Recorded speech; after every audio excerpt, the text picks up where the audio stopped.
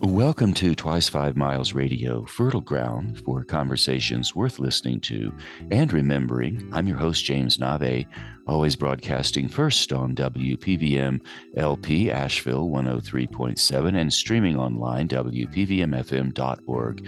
The voice of Asheville heard all over the world and on other community radio stations like KCEI coming out of Taos, New Mexico.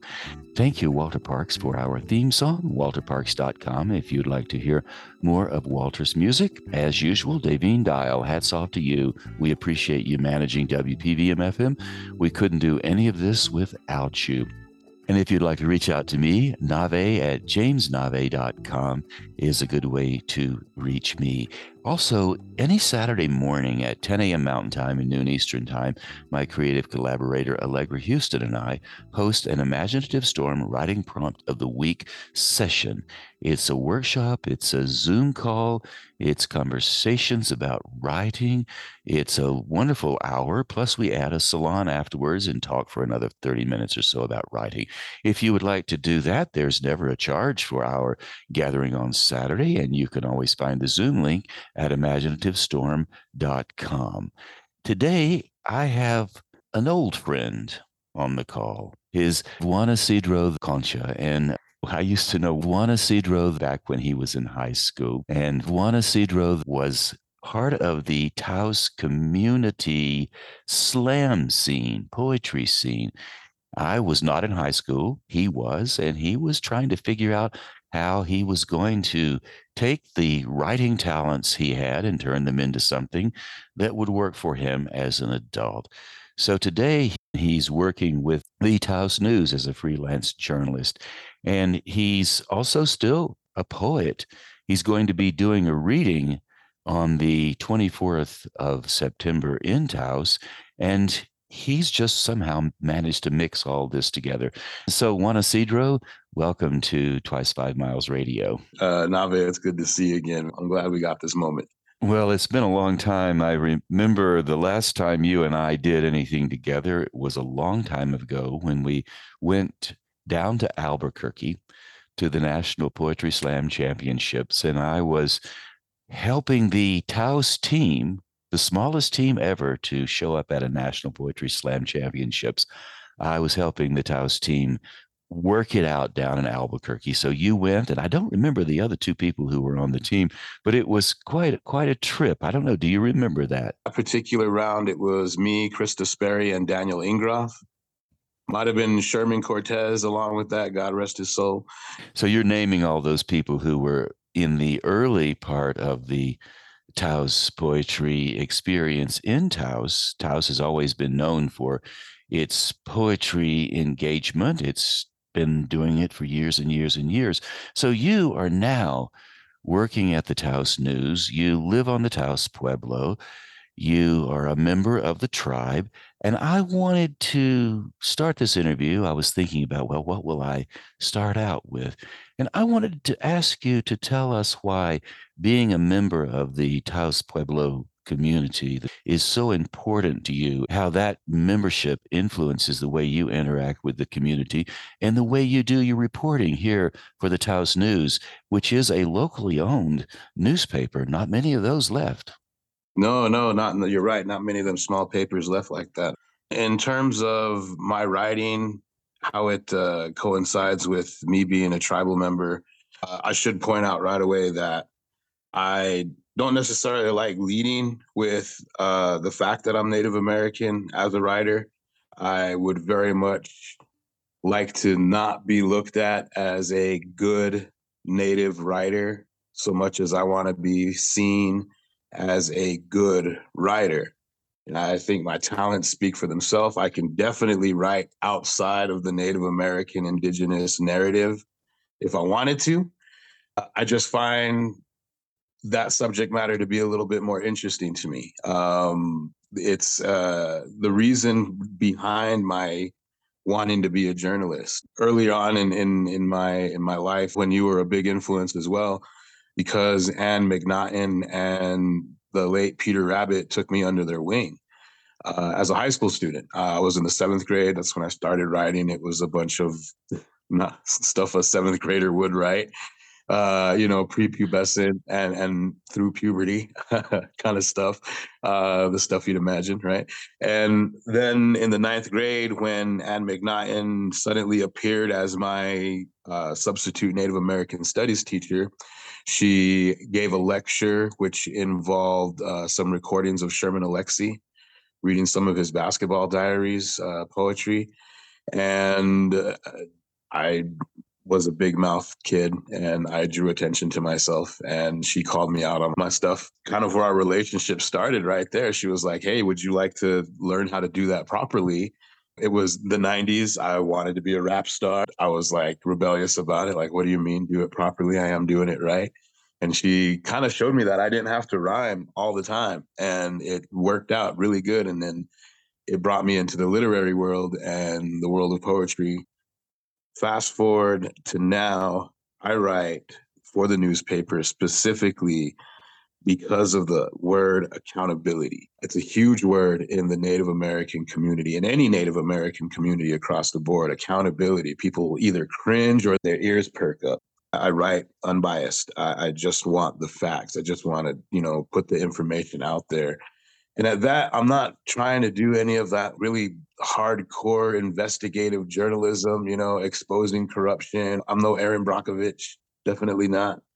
I would much rather, as I was saying, change the Native narrative. I know that's a really big buzzword right now. Those are huge buzzwords in the Native community, in the Native world. Change the Native American narrative. And it's like, I don't really know what they mean by that. I don't even know what I mean by saying that. All I know is that I want to show my people in a better light. Now you get to actually see the lighter side of Taos Pueblo, the better side of Taos Pueblo, the real side of Taos Pueblo. All that alcoholic stuff, all that death and woe and misfortune and all that stuff. That's not really what Taos Pueblo is. That's what outside influences have created inside Taos Pueblo. When you think about alcohol, it's important to point out that this country is awash with alcohol from top to bottom. Alcoholism has been a problem and continues to be a problem for people in every community, no matter where they live in this country, beyond the borders of America. Go to any of the European countries and you find alcohol all over the place. So, alcoholism and problems with alcohol, driving under the influence, happens every day in every community all over the place. And so, I think that's worth pointing out. So, people who do have alcohol problems, it has more to do with just whoever they happen to be as the individual and the circumstances that have ended up surrounding them within the context of alcohol within their own community. Any place I've ever been, and all the places I've been, you have both sides. The Taos Pueblo has the person who's driving under the influence. You also have people who are writing terrific poetry. They're raising their families. They're doing everything anybody else would do anywhere else in the world. So I'm glad that you are at the Taos News doing a focus on what life is just like in your community and tying that a balance into the other communities that surround you and then rippling on out from there. I love the notion of accountability because it brings up the term accounting, which quickly moves to math. 1 and 1 is 2. When you are accountable, you try to or work your life so that you have things add up, so that when the equation ends up with its solution, that solution helps other people. I hope my solution is helping other people. I've come to terms with my own alcoholism. I won't say it wasn't a struggle because it definitely was. At the very end of it all, it came down to a conscious decision. That conscious decision has yielded all these benefits. Coming back to the news pit, coming back to writing. My wife got me in school. So I was able to finish up my degree there. And now I'm basically living the dream. Got back to my writing, which has always been my compass. in life, and for a long time I was without my compass. I wasn't writing. It's only been a couple of years that I've been writing for the newspaper. I think a lot of people within my tribe are still reluctant to speak to the media because of past experiences and or preconceived notions of what could happen when one speaks to the media. But the thing that I want to express to those folks is that I am one of your own. I know very well what can and cannot be spoken about here at Taos Pueblo in terms of privacy of our religion and our culture and things like that. However, I will say this. When I was in high school, from the very people that are in control of our collective lives here at the Pueblo, and mind you, I'm not necessarily talking about tribal government here. I'm talking about department heads and managerial positions, people in those roles. These are the people when I was growing up that were always saying Taos Pueblo needed a voice. We need an outlet. Where's somebody to ask these questions for us and put it out there publicly? You have one now. Please trust me. This has always been what I wanted to do with my writing from the very beginning, even as a poet, was to tell my people's stories and tell them in a good way, tell them truthfully and honestly. And that's exactly what I'm trying to do with the newspaper stuff. What are some of the stories that you've told in a good way? Emilia Lujan, beautiful young sister here from Taos Pueblo, internationally renowned hoop dancer, granddaughter to Bobby J. Lujan. He was my Kiva elder as well. Chris Lujan's daughter, Deer Snow Trail Studios and Farm. The podcast, YouTube that I did with the newspaper called In the Valle, Prejudice and Reconciliation in Taos. That was huge, phenomenally huge, man. I got to talk to John Nichols, Milagro Beanfield War guy. I got to talk to Iris Keltz, one of the original Taos hippies, right? I got to talk to Larry Torres, who is just a bottomless pit of information and knowledge on this entire valley. Even my own people, it's great to hear him talk. And the list goes on. Ilona Spruce and McNaughton. I mean, I spoke to a bunch of people. It was a 9-part series on YouTube at the Taos News Channel. So check it out. We just talked about prejudice and how it's so different in Taos. In Taos, you don't see those kind of lines drawn too often between colors and creeds. The reason we did it was to kind of show that and hopefully maybe model that for other communities to follow. Because I really think Taos is kind of that beacon, and it always has been. From time immemorial, the Pueblo has always been that hub where people would meet to do market and trade and whatnot, and commune together, so. There's an ease here around the different groups of people who exist and work and play in this valley. Where that's true. And I think it goes back to ancient times. Like I said, this place was the crown jewel on the Santa Fe Trail before the Santa Fe Trail even existed. Pueblo has always been that place, like a bazaar almost. It makes perfect sense that there would be this underlying acceptance because it's always been there. Taos has always been an open, welcome place. And I know you've heard this before. It's not the people in Taos that decide who gets to stay in this valley, man. It's the big mountain up there, that prestigious peak. That protective peak that decides. It'll either chew you up and spit you out, or it'll embrace you lovingly. And I think everybody in Taos knows that. Everybody in Taos who's lasted here knows that. Well, people who are listening to this show are listening to this show in Taos because it's on KCEI. They're also listening to it on SoundCloud, and some of them are in Europe. And then this show is also aired in Asheville. And in Asheville, you have mountains, beautiful Appalachian mountains. They call them the Southern Highlands, graceful, easy green mountains. Here we have the Southern Rockies and the mountain that you referred to. So for those people listening outside of this area, would you go a little deeper into your reference to the sacred mountain, the Taos Mountain, that we all look at every day living here in the valley? It's a great representation of what is the sacred. My people have been here since time immemorial.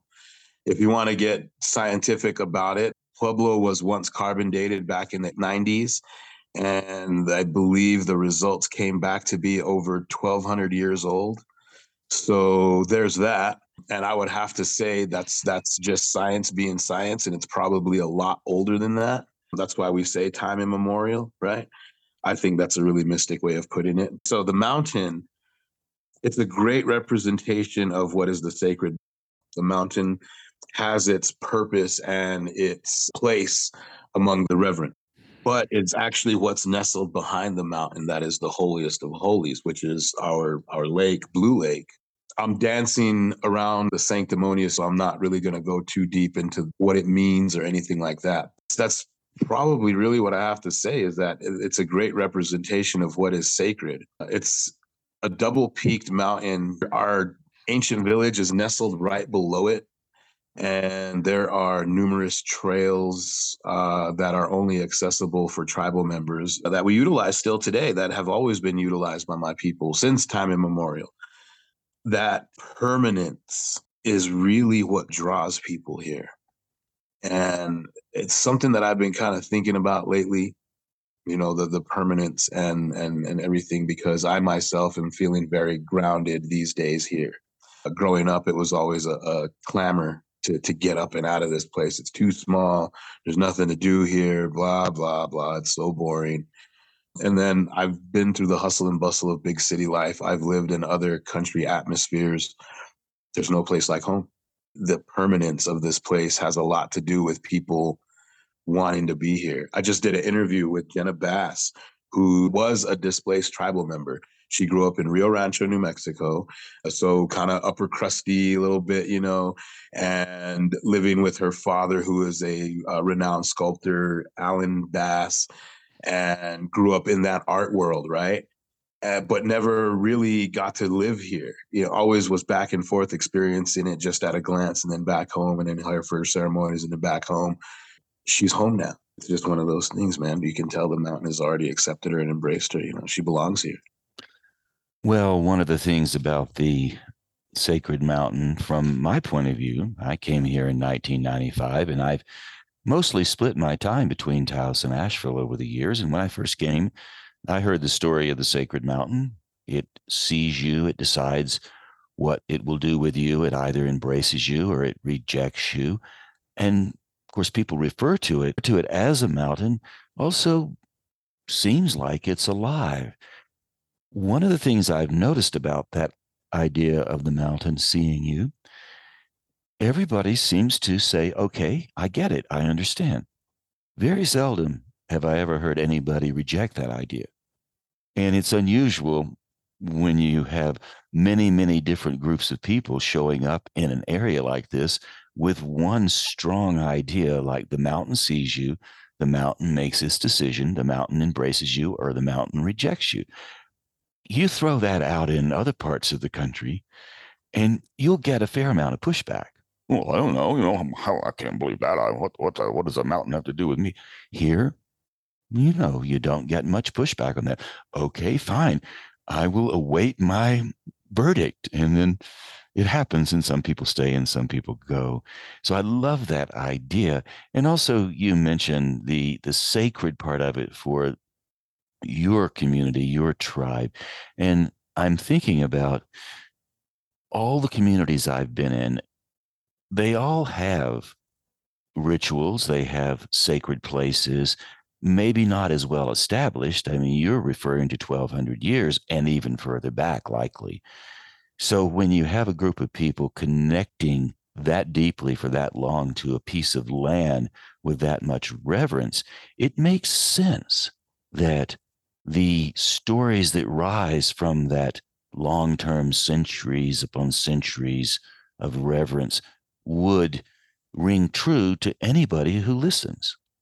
I think so. And like I said, I think it's the permanence, that permanence is really what kind of draws people, but say what you will about the tourist aspect of things. And I know there's a lot of talk right now in the community about gentrification and people coming in, and that's not the way our Taos is supposed to be. And quite to the contrary, that is the way Taos is supposed to be. It's changing, it's ever evolving, and it's ever embracing new and different ideas. And if you really think about it, the scientific side of things with the collapse of the Anasazi culture and the rise of the Puebloan culture, you see that adaptation is a huge thing. Let me just read you something real quick, put it into perspective. This is from the Second Chance Thankful show that's coming up this September 24th, 6 p.m. at Somos, Aki in Taos. It's called My Home. The smell of wet minty sage after a late spring soak of mountain rain. Pinyons bursting with nourishment, life embodied, the seed, my home, grows. Under the careful watch of a protective peak, dry creek roads and sunset chants, serenade evening magpies to the saltillo clippity-clop of Appaloosa shoes. Vibing on cool adobe, gourds rattle, my home dances.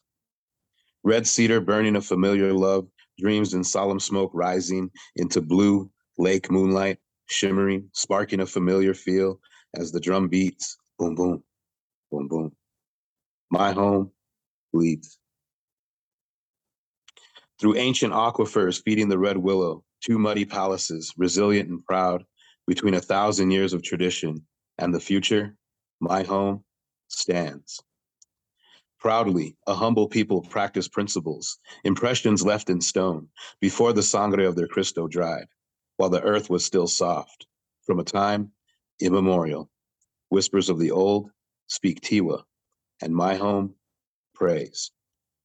Prayers that echo further than forever, clandestine ceremonies, caravanning invocation for every soul, for every spirit. Suns rise and set, moons wane and wax, curtains call the ends of acts, chapters close, but my home, our home, lives. Taos will always be here, no matter where we go. And the reason Taos will always be here is because it's not necessarily a place, because Taos has existed elsewhere before, in time and in space. And it's always right here, man. So when they say home is where the heart is, I know that's a very country Midwestern American saying, but it's true. Home is truly where the heart is.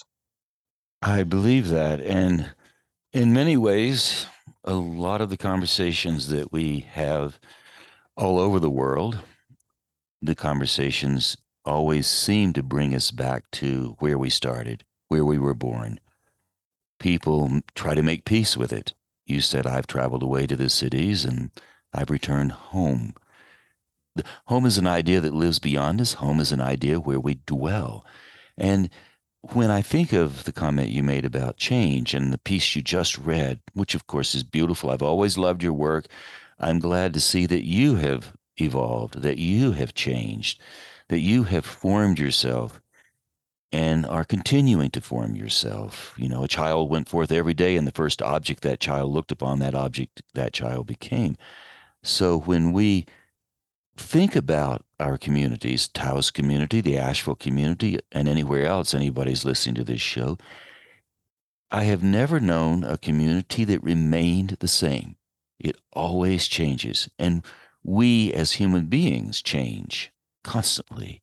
And we're evolving, we're moving through our lives. And then eventually our lives fade and we're no longer there. And then we become part of the memories of what we now call home. Do you have another piece that you could read from what's coming up Yeah. on the 24th, which will be tonight if you're listening to this show on KCEI, Cultural Energy Radio out of Taos? And if you are listening to this show somewhere else, it will be Saturday night, September the 24th. I think I'm going to say 6:30, show up. Maybe you're going to open it at 7. Is that about right? Or Most likely, yeah. It's not going to be too long of a running show. It's a small chat book. We're talking maybe 20 minutes of poetry and probably an additional 15 or 20 minutes of just chit chat. so I can introduce the pieces and stuff, But yeah, it's going to be Jimmy Santiago Baca is reading in the park earlier that day. So I'm definitely going to be there at that. And that ends at 4. And then there is a recovery purple candle vigil at the Pueblo there in honor of those that are in recovery. Going to be at that. And then that ends at 5:30, 6:30. And right from 6:30 straight over to Somos. And we're going to get the show going as soon as everybody's settled. So it may be a little bit before 7. I would say get there right at 6:30. Little piece called February. Should I be talking with spirits instead of this page, or do I pray? From one father to another, do I talk this way? No matter what doctors say, just keep the faith. Can I say that up and down these sterile halls, tragedy exists in the chests of little miracles? Life through tubes and respirators. Parents learn to let go. Parents learn to persevere. Pediatric intensive care unit veterans. Can I say that we're scared, that we're terrified, that somehow it's all our fault? The helpless parents of the helpless. Can I say they call it transposition of the major arteries, but really it's just messed up plumbing? Surviving through the leaks, the VSD, one defect killing, one healing. That there's a third and fourth narrow vessels in a bad flight. Would'ves, should'ves, and whys keep piling up, and I ain't thought of much else. Can I talk about purpose and say that in the instance I first held a little star, life got simple? That bleach scrub walls provide enough space for high-def memories too bright to ever fade. That pain is great. When watching brand new life deteriorate, it hurts so bad. We can't let go. I can't let go. And want to talk about shame, my shame, me, because I know I'll end up making this about me. Can I talk about pride and put selfish wishes aside where dreams of memories not yet had infuriate blasphemy like a shot in the nuts from Jesus? At a crossroads where we'd rather set up camp than see the end, choose a path, we hold tight to teachings we can't give. It ain't fair to never see them splashing, sloshing home in waterlogged Nikes. I just bought them yesterday. Out in the fields, knee-high in rubber boots and irrigation dishes, and all this is just an old poem. Can I say that I don't even want to breathe and stand tall while knees crumble beneath me? No fingers to point, not even skyward, because acts of God are to be dismissed as such. Will the sun rise tomorrow? We question. Knowing no explanation will ease the guilt, because I know it's my fault, and to convince me otherwise would be to breathe underwater. Fish don't swim and birds don't fly. Tell me I'm lying. Make me talk of dreams that bring me smiles in my sleep. Unaware broken hearts can't love, but battle to live with a wish for death, because I'd give my last for his first again and again. Temples are poisoned and babies are born with wings. In my first relationship, we lost our first child. Transposition of the major arteries. That's what it was. It was an act of God, completely undetectable until birth. He lasted about 6 months. Presbyterian Heart Hospital, the heart surgeon funked out on us and decided not to do the surgery. His associate had an associate, a colleague from college, whose whole career was based on this particular ailment. They flew us out to Philadelphia. On the way to Philadelphia, my son went 2.5 hours without proper fluids and oxygen. So instead of the Children's Hospital of Philadelphia getting a healthy candidate for surgery for heart transplant, instead they got a dying baby. So long story short, he didn't make it. We landed here in Taos, much against the flight nurse's wishes. She was really pissed off that the pilot decided to land in Taos instead of Albuquerque, where the flight originated. War Chief staff here from the Pueblo escorted me to the Pueblo. Whew, this is always the part where it gets hard. I went inside the Pueblo, I rang the bell, and I had never seen so many people just randomly inside the Pueblo. It was like they were waiting for me to come home and do it. And it was just, yeah. That's when I decided that I would use my talents to do something for my people. But I was really messed up in the heart and in the head at the time. So I ended up becoming an alcoholic instead. My wife pulled me out of that. Without her, I wouldn't be here today. After my son passed, I was really literally trying to kill myself with alcohol. I had no inclinations of putting a bullet through my head or anything like that. But if it hadn't been for her, it might have led to that eventually, because the alcohol just wasn't working. I mean, I even drove my vehicle down the wrong way on the freeway in Albuquerque, and something was there keeping me safe, and something has always been there. There's a huge part of this book, this chapbook that's coming out with the show, Second Chance Thankful. That's what it's about, man. I have a second chance at life. I have a second chance to do what I originally set out to do, to serve my people in the way that I've always wanted to. Well, I remember when we first met and you were in the ninth grade, I was working here in Taos, going back and forth, as I've said, to Asheville. So I worked with you and those other students, and I remember you were saying that then this is what I want to do. This has always been your theme. If you don't mind, what was your son's name? Um, Cole Little Star Concha. Well, I'm sorry for your loss, and I'm thankful that you have enough wherewithal to be able to tell the story, because it certainly has great meaning, I'm sure, to those listening and for me personally. Do you feel your son's spirit? How is it influencing you? What's it doing for you? Hummingbirds have a lot to do with it. There was a point when it was just after he passed away, and it was like the middle of January, in the middle of a whiteout snowstorm. And I was just standing out on my dad's front porch. I can see where I was standing from where I'm sitting right now. I was standing outside on my dad's porch. I can see where I was standing from where I'm sitting right now. And standing there on my dad's porch, looking out into that just whiteout nothing.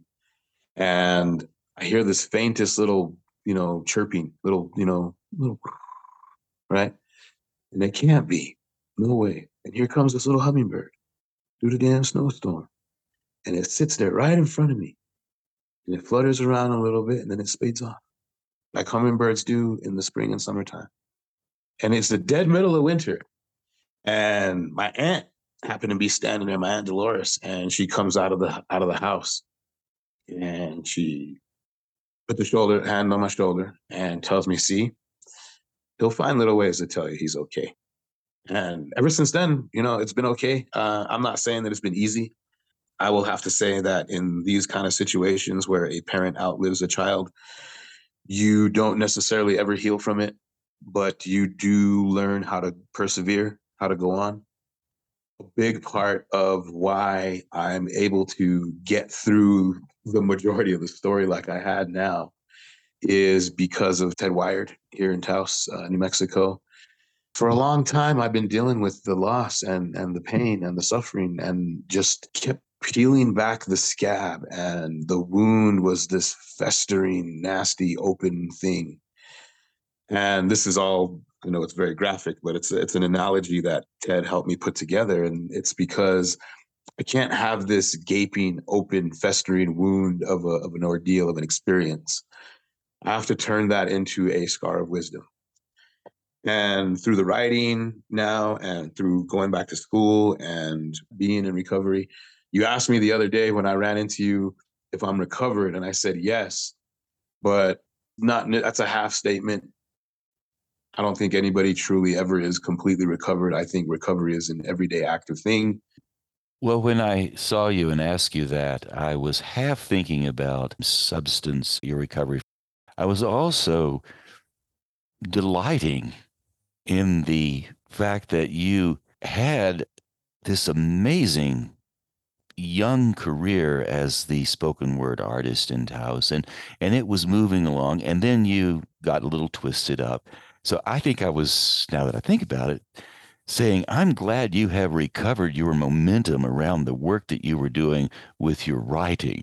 So one maybe never fully recovers, but you can pick back up something. You can recover it. I recovered my momentum, and now I'm carrying it forward. So I was referencing that as much as anything else. And I was Yeah. really glad I'm really glad to see that, because I always thought if he ever catches that wind, that boat's going to sail quite a distance. Thanks, Navé. I hope so, man. I don't want it to sail too far. I don't want to I look at some of the native activists and dude, I am so not that guy, man. I am so not the thick, long braids, ribbon shirts, and I'll rock my mocks on Rock Your Mocks Day. I am me. I am definitely me, and I am all for standing up for my people. I like my setup now. I like that I'm writing for the newspaper. I love that I'm writing for the newspaper. I got to give a big shout out to Stacy Matlock and especially Lynn Robinson. That lady, she's the one that opened the door, man, and gave me the opportunity. Her daughter was just running for mayor. I voted for Genevieve Oswald. At the time, I was a county resident, so I could. Uh, But Genevieve also owns the laundry, the dry yeah, Genevieve cleaners. owns the Yeah. laundry, and this has nothing to do with swaying my vote or anything like that. But her and my mom are good friends. I've known Lynn Robinson a long time, and she, like so many of the other artists I've known here in Taos and other places as well, what Lynn's done and what you are doing, and what I admire most about the artists I know who stand up for things. You stand up for your art first. Lynn stands up for her art first. And what I mean by that is she shows up today and does something. You show up today and you do something, and then tomorrow comes and you do it again. And that's what makes the contributions that you've made, and Lynn's made, and the other people I know have made. Even this show is part of that. I do this show so I can get people like you to come and talk to me, especially people whom I've known for, I guess you and I have known each other for at least 17, 18 years, maybe more. I don't even know now. I don't even know if it matters. It's quite a while. So I love to get people on this show to talk about these things because in our explorations through these conversations, we learn things, and maybe people listening out there will learn something as well. And it's important. The person standing right in front of you, that's the person who's the most important human on earth in that moment. Word, I agree to that. You asked me about my son's influence, the one that passed away. I wouldn't say he's a huge influence on my writing. I don't. It's not often. I think that one piece is the one time I've actually ever wrote about him. It's not something I dwelled on in my writing. His influence comes in my family life. Like I said, my wife pulled me away from the pit, and when I met her, she had two sons, Demetrius and Sheldon. They were 3 and 2 years old, and I raised them since they were 2 and 3 years old, and they're very much a part of the Pueblo. They've been to the Kiva, they've danced, they've ran for May 3rd and such activities. And then we had Kale and Hunter. Kale is a spitting image of me, man. He took all my hair, man. And then there's Hunter, who's like very much like my mom. He keeps us all grounded, very, very well centered. And that's where the influence from him comes in. I lost that opportunity with him. I'm not going to lose that opportunity with my boys now. So that's where that influence is. When I think about the way influences affect us, when you told the story of coming home and going back to the Pueblo and the folks gathering around, embracing you, accepting you, understanding the grief you were experiencing, you allowed yourself to connect to your emotional interior. You didn't hesitate. I watched it on the Zoom screen. People will hear it on the show. When one goes into those kind of emotional deep rooms in their psychologies, or when you went into your deep room into your psychology, it allows me to do the same as the listener. It gives us all permission to connect to those emotional interiors. And when we do that, we open up and we draw energy, and that energy emerges out into our writing. And when someone reads what we write, or when someone reads what you write, they reflect on what you are writing. They also pick up on that energy and they open up as well. So even though your son may not always be there, you are able to go into that emotional place, that emotional space, even if you're not aware of it, even if you're just writing about somebody hanging a red light down on the main drag. Somehow it's still there. For me, every piece is different, and every piece carries with it its own spirit in a sense. Every one of those pieces that I write in there is individual, and almost I would say to the point where it's maybe a different person reading it, saying it. I know that he's around, and in that very spiritual kind of way, yes, he is of influence. But when I'm writing, it is very much just me and the pencil or whatever the tool is that I am writing with. And the words, I don't know, man. I hate to say that. It's so cliche to say, I am the vessel. You know, I think a lot of writers say that. And in my particular case, I really, truly do feel like that because on one hand, I'm writing not necessarily for me. I'm writing for the people that around me, for my people. And that's the stories that I tell in the paper. And when I write poetry, that's just a reflection of the world around me. And I think that's important because the true mirror, the true reflection of society is in its poetry. This is a reflection of the society that I can see. And when we use the term vessel, a vessel is a delivery system. You load your cargo on the ship, the vessel, and you sail across the sea and unload the cargo in a harbor in another land. So it would be fair to say that we are vessels. Artists are vessels, and anybody who does anything is really a vessel. You take whatever you create and you deliver it somewhere. So I think it can be a cliche. I'm a vessel if you add too much importance to it. Staying right there on the water, if you will, or on the ground, the vessel is the delivery truck. It's the UPS driver who takes the package to the door. It's the local garbage truck driver that picks up the trash and carries it away to the dump. It's the friend who goes to the grocery store and picks up the groceries for your grandmother and brings them home. You name it. So in I some think ways, we're all vessels delivering something. And that's what you're doing, my friend. I don't know how you feel about that, but I think all those analogies worked really well, except for the UPS truck driver part, man. Because I mean, you know how they can. I'm sure you've heard stories here in Taos, man, and probably even out in Asheville. You know, I reckon there's some boony parts out there. You know, oh, they said my address is undeliverable. But you know, dude, I don't know. I'm not. This is certainly not a plug for UPS, but those people that do the delivery work and they drive those trucks around, they are earning their keep. And I imagine sometimes they get confused, no matter whether it's a UPS truck or any other delivery truck. I know I've staggered around some places in different states I've traveled in. Back in the day when the GPS wasn't so engaged, I had to look at a napkin. Do I turn right? Do I turn left? Where am I? We're getting close to our time to say goodbye. All right, Maybe offer up one last piece of poetry for us before we go. absolutely, absolutely. This is the crown ship piece in Second Chance Thankful, and the reason it is because it is very much me. And you actually may have heard this piece before. This piece goes way back, but it's changed over the years.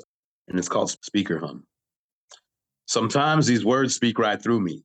Sometimes these words speak right through me and spill out over the page, 40 ounces of myself splashing on the curb. When I say that's my word, even though they don't really belong to me and are only part of the song of me, because these are the breaks. Break them up, break them up, break them up. I'm used to these words flowing, not knowing which way they'll sweep. My lightning lips speak no doubles about the troubles that plague my peoples and keep them higher than church steeples. Addictions of every kind, corrupt minds, cripple community, the blind, leading the blissfully ignorant. I'm sick of it. I want these words to ring with truth. I want these words to ring with truth and reach far beyond the soundproof booth, like sirens coming through for the world to hear, to make the world aware. There's still some natives out there, past that big red casino sign, trying to live like it's in the 1600s and party like it's 1999. So I'll peel these words from my tongue and give them to my son.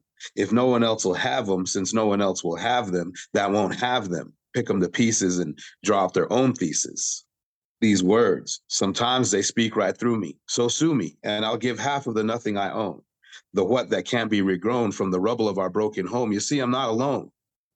We poets are like raindrops, nourishing the world with canvas, cameras, paintbrushes, and ink, to film, canvas, and paper, brick walls and aerosols through spinning vinyl and mic checks 1 2 1 2. And these words are weapons of mass resurrection. Spirits of Quetzalcoatl, Popeye, and Tupac reside in the sounds my syllables create. When I'm up late and it's just me and destiny, just me and fate. These words, they just speak right through me. They just speak right to me. And they say, don't give up. Bravo, sir. Bravo. Well done. Before we say goodbye, tell people how they can get in touch with you. I know as a journalist, you're always interested in stories about the Taos community, and since this is airing on KCEI, people might want to find you. So how do they do that? Yeah, that's great. Best way to get a hold of me is through my Facebook page, the pages of JuanIsidro the Poet Concha. I know that's a long title. I'll say it again. The pages of JuanIsidro the Poet Concha. That's on Facebook. That's the best way to get a hold of me. Right now, especially in terms of stuff like this, you can find all my newspaper articles there, links to them. We'll be getting a link to this show as well. So if you want to check that out later on, you can do so there again. Yeah, that's the best way. Message me. All right. So the pages of JuanIsidro the Poet on Facebook, is that right? The pages of JuanIsidro the Poet Concha. That's right. JuanIsidro, the pages of JuanIsidro the Poet Concha on That's right. Facebook. Spell Concha for people. Just like the shell, man. Concha. All right. Well, JuanIsidro, man, it's good to know you now. It was good to know you how many ever years ago it was. And um, we look forward. I'm unfortunately out of town on the 24th of September at 6:30 at Somos downtown in Taos to hear your reading, but I wish you all the best in that reading. And I know that your poetry career, along with your journalistic career, will just continue to blossom. So thanks for being on the show, my friend.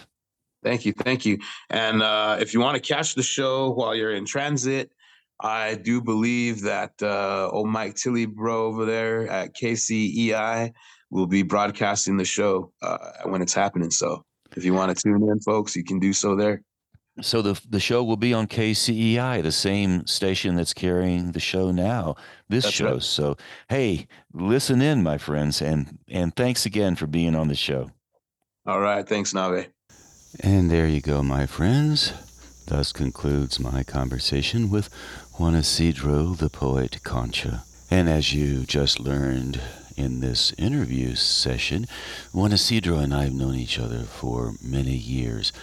When I first started spending time in Taos in 1995, I came by invitation of an author. Her name is Julia Cameron. She wrote a book called The Artist Way, which is still very popular now. And Julia wanted me to help her run the Artist Way creativity camps, which indeed we did for a number of years back in the 90s. I came to Taos in 1995, and I came in June. And the first thing I noticed when I arrived in Taos was a poster for the Taos Poetry Circus. Why is this important? How does this tie into JuanIsidro? Well, the Taos Poetry Circus was a huge event that had been going on for a number of years. I believe it started in 1983 in Taos. And it's important because the Taos Poetry Circus was the bridge, or one of the bridges, back to the earlier days of the poets in the 50s in Greenwich Village and other places throughout the world. Some of the poets were the beat poets. Other poets were just folks who gathered at these early open mics and read their work. So at the time I arrived in Taos, and JuanIsidro was young, thinking about being a poet, or maybe just sort of aware of it, Annie McNaughton and Peter Rabbit were hosting the Taos Poetry Circus. I had heard about this event, whispers, you should go to the Taos Poetry Circus. I somehow had forgotten about it, so when I arrived in Taos and saw the poster, I was dramatically reminded, and I attended my first Taos Poetry Circus, June 1995. It was always the first full week in June. That was where I saw a whole week of poets gathering. I experienced it as much as saw it. A whole week of poets gathering all over Taos, reading their work, talking about writing, journalism, what it meant to be a poet, why we do it, all the things that JuanIsidro is talking about now and talked about in this interview. So I went to the first circus and spent the whole week there. And at the end of the Taos Poetry Circus on Saturday night, Annie McNaughton and Peter Rabbit organized the Taos Heavyweight Poetry Championship. I don't remember who was there in 1995, but the whole idea was two poets go head-to-head for 10 rounds like in a boxing match. You've seen the boxing matches. Muhammad Ali, the great boxer, squared off with George Foreman and many others. And they went at it for 10 rounds, or maybe 15 rounds. I don't know now. But the Taos Poetry Circus Heavyweight Poetry Championship went for 10 rounds. It was not a poetry slam, even though the poetry slam and the Taos Poetry Circus emerged out of that same drive, much of it in Chicago. So by the time I arrived in Taos in 1995, Annie and Peter had really formed something quite dramatic and quite influential. And so I got involved with the Taos Poetry Circus, and I'm happy to say by 1997, I believe, or 98, Peter Rabbit and Annie McNaughton had agreed to allow me to host a poetry slam at the Taos Poetry Circus. So we had the competition. Can you compete with poetry? Well, maybe you can, maybe you can't. A lot of people say that. I would argue that the poetry community, even though it sometimes seems easy and soft, sometimes in the slam competition it's a little rougher, it's as competitive as any other group. All the poets want to get their word out. They want to be noticed, be seen. Not a bad thing. You put so much effort into your work. Why wouldn't you want to be noticed and be seen? So I suppose it's competitive like any other genre. So anyway, I attended the circus, got involved with the slam, and also got involved with the teaching opportunities that were in Taos at the time. So I met JuanIsidro at one of the workshops. He was one of the young poets. Naturally, it would follow he would be at the youth workshops. He was, as he mentioned earlier in the interview, being mentored by Annie McNaughton. So he was there, like so many other young poets, wanting to do something. So I was lucky enough to have the opportunity to become involved with the poetry slam in Taos. I helped it along. It was never a really great, large, gigantic slam, but it did have its moments, and some of those poets who came out of that poetry scene in Taos, Lila June Johnson for one, Erin Badhand, who's no longer going by Erin Badhand, but you would remember her maybe as Erin Badhand. And of course, JuanIsidro was in that group as well. They all went on to make a mark and are still doing so today. So I had the opportunity to bring all of the work I had done with my Poetry Alive performance work in Asheville, North Carolina. I brought a little credibility with me because I'd been on the 1994 Asheville Poetry Slam team, and we came in fourth in the Nationals. In 1995, the Asheville Slam team won the National Poetry Slam Championship. I was not on that team, but I did witness the event in Ann Arbor, Michigan. So by the time I landed in Taos and was working with JuanIsidro, I did have a little background to bring to the table and added my 2 cents worth. So why is this story at the end of the show important? Well, it's important because you never know when your influence will influence someone else. This is true in the arts, this is true in all genres. So when you are connecting with people and giving them your experience, sharing your stories, trust that the rippling will start to happen and has always been happening. So I'm pleased that JuanIsidro will be reading his work on Saturday night, and that will be at Somos in downtown Taos. Maybe you'll have a chance to go there. Who knows? So thank you for listening to this show. I do appreciate it, always appreciate it, and I'm glad to be in the poetry community and also happy to be in the community radio community. Don't you just love that word, community? So thanks for listening to Twice 5 Miles Radio, fertile ground for conversations worth listening to and remembering. I am your host, James Navé, always broadcasting first on WPVMLP-Asheville, 103.7, and streaming online, WPVMFM.org, the voice of Asheville, heard all over the world, and on other community radio stations like KCEI, Cultural Energy Radio, coming out of Taos, New Mexico. Thank you, Walter Parks, for our theme song, walterparks.com. If you'd like to hear more of Walter's music, Davine Dial, thank you for managing WPVM-FM. Couldn't do this without you. Hey, it's great. We appreciate it. If you'd like to reach out to me, Navé at jamesnavé.com. Navé spelled N-A-V-E. Obviously, my website is jamesnavé.com. And if you'd like to join me any Saturday morning for my Imaginative Storm Writing Prompt of the Week workshop, salon, gathering, we would love to have you. I work with my creative collaborator, Allegra Houston. The door is always open. There is never a charge. ImaginativeStorm.com if you would like to find the Zoom link for that. And once again, I do appreciate you tuning in. Thank you ever so much. And I hope you join me again sometime soon. And until then, I will catch you on that turnaround somewhere down the line.